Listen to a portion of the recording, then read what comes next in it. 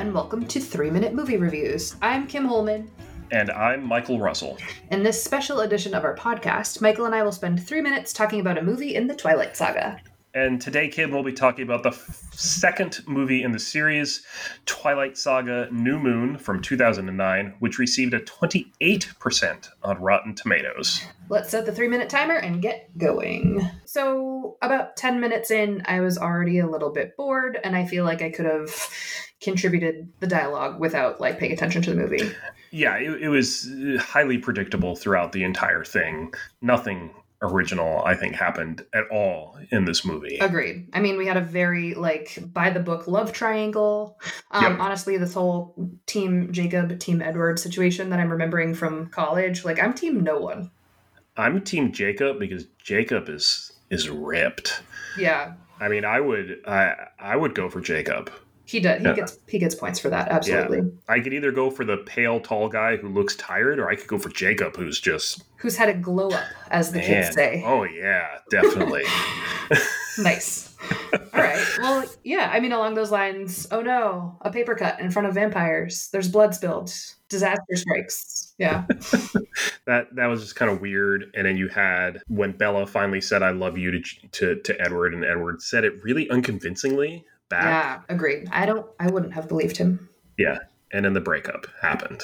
Yeah. And which led to some night terrors. Bella's alone. She's got no one. She's, I don't know, really, really suffering each and every night. Which is extreme. She really embraced the depression of the breakup. Yeah. I think. And that was, I get it. You're depressed and it's going to last for a while.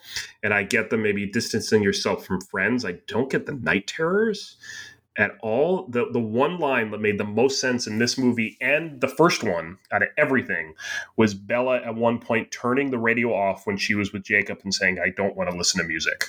Yeah. It's I get that. I get that. I'll take it. I'll also take let's find a rush in lieu of having anything else in my life that I have control over. Yes.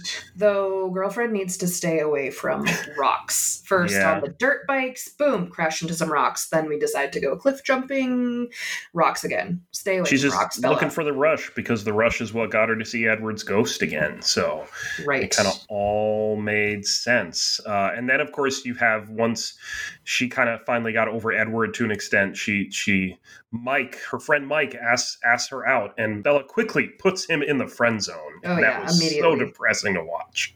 Yeah, poor Mike. I mean, though Mike couldn't really make it through Face Punch.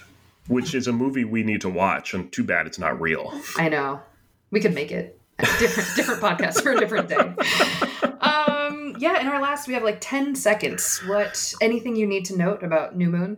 I mean, having Michael Sheen, I think it was in it, was surprising. But he's a fantastic actor, but he had such little to work with that it didn't matter. He can't save it. So I'm curious to see how his role progresses in the next few movies.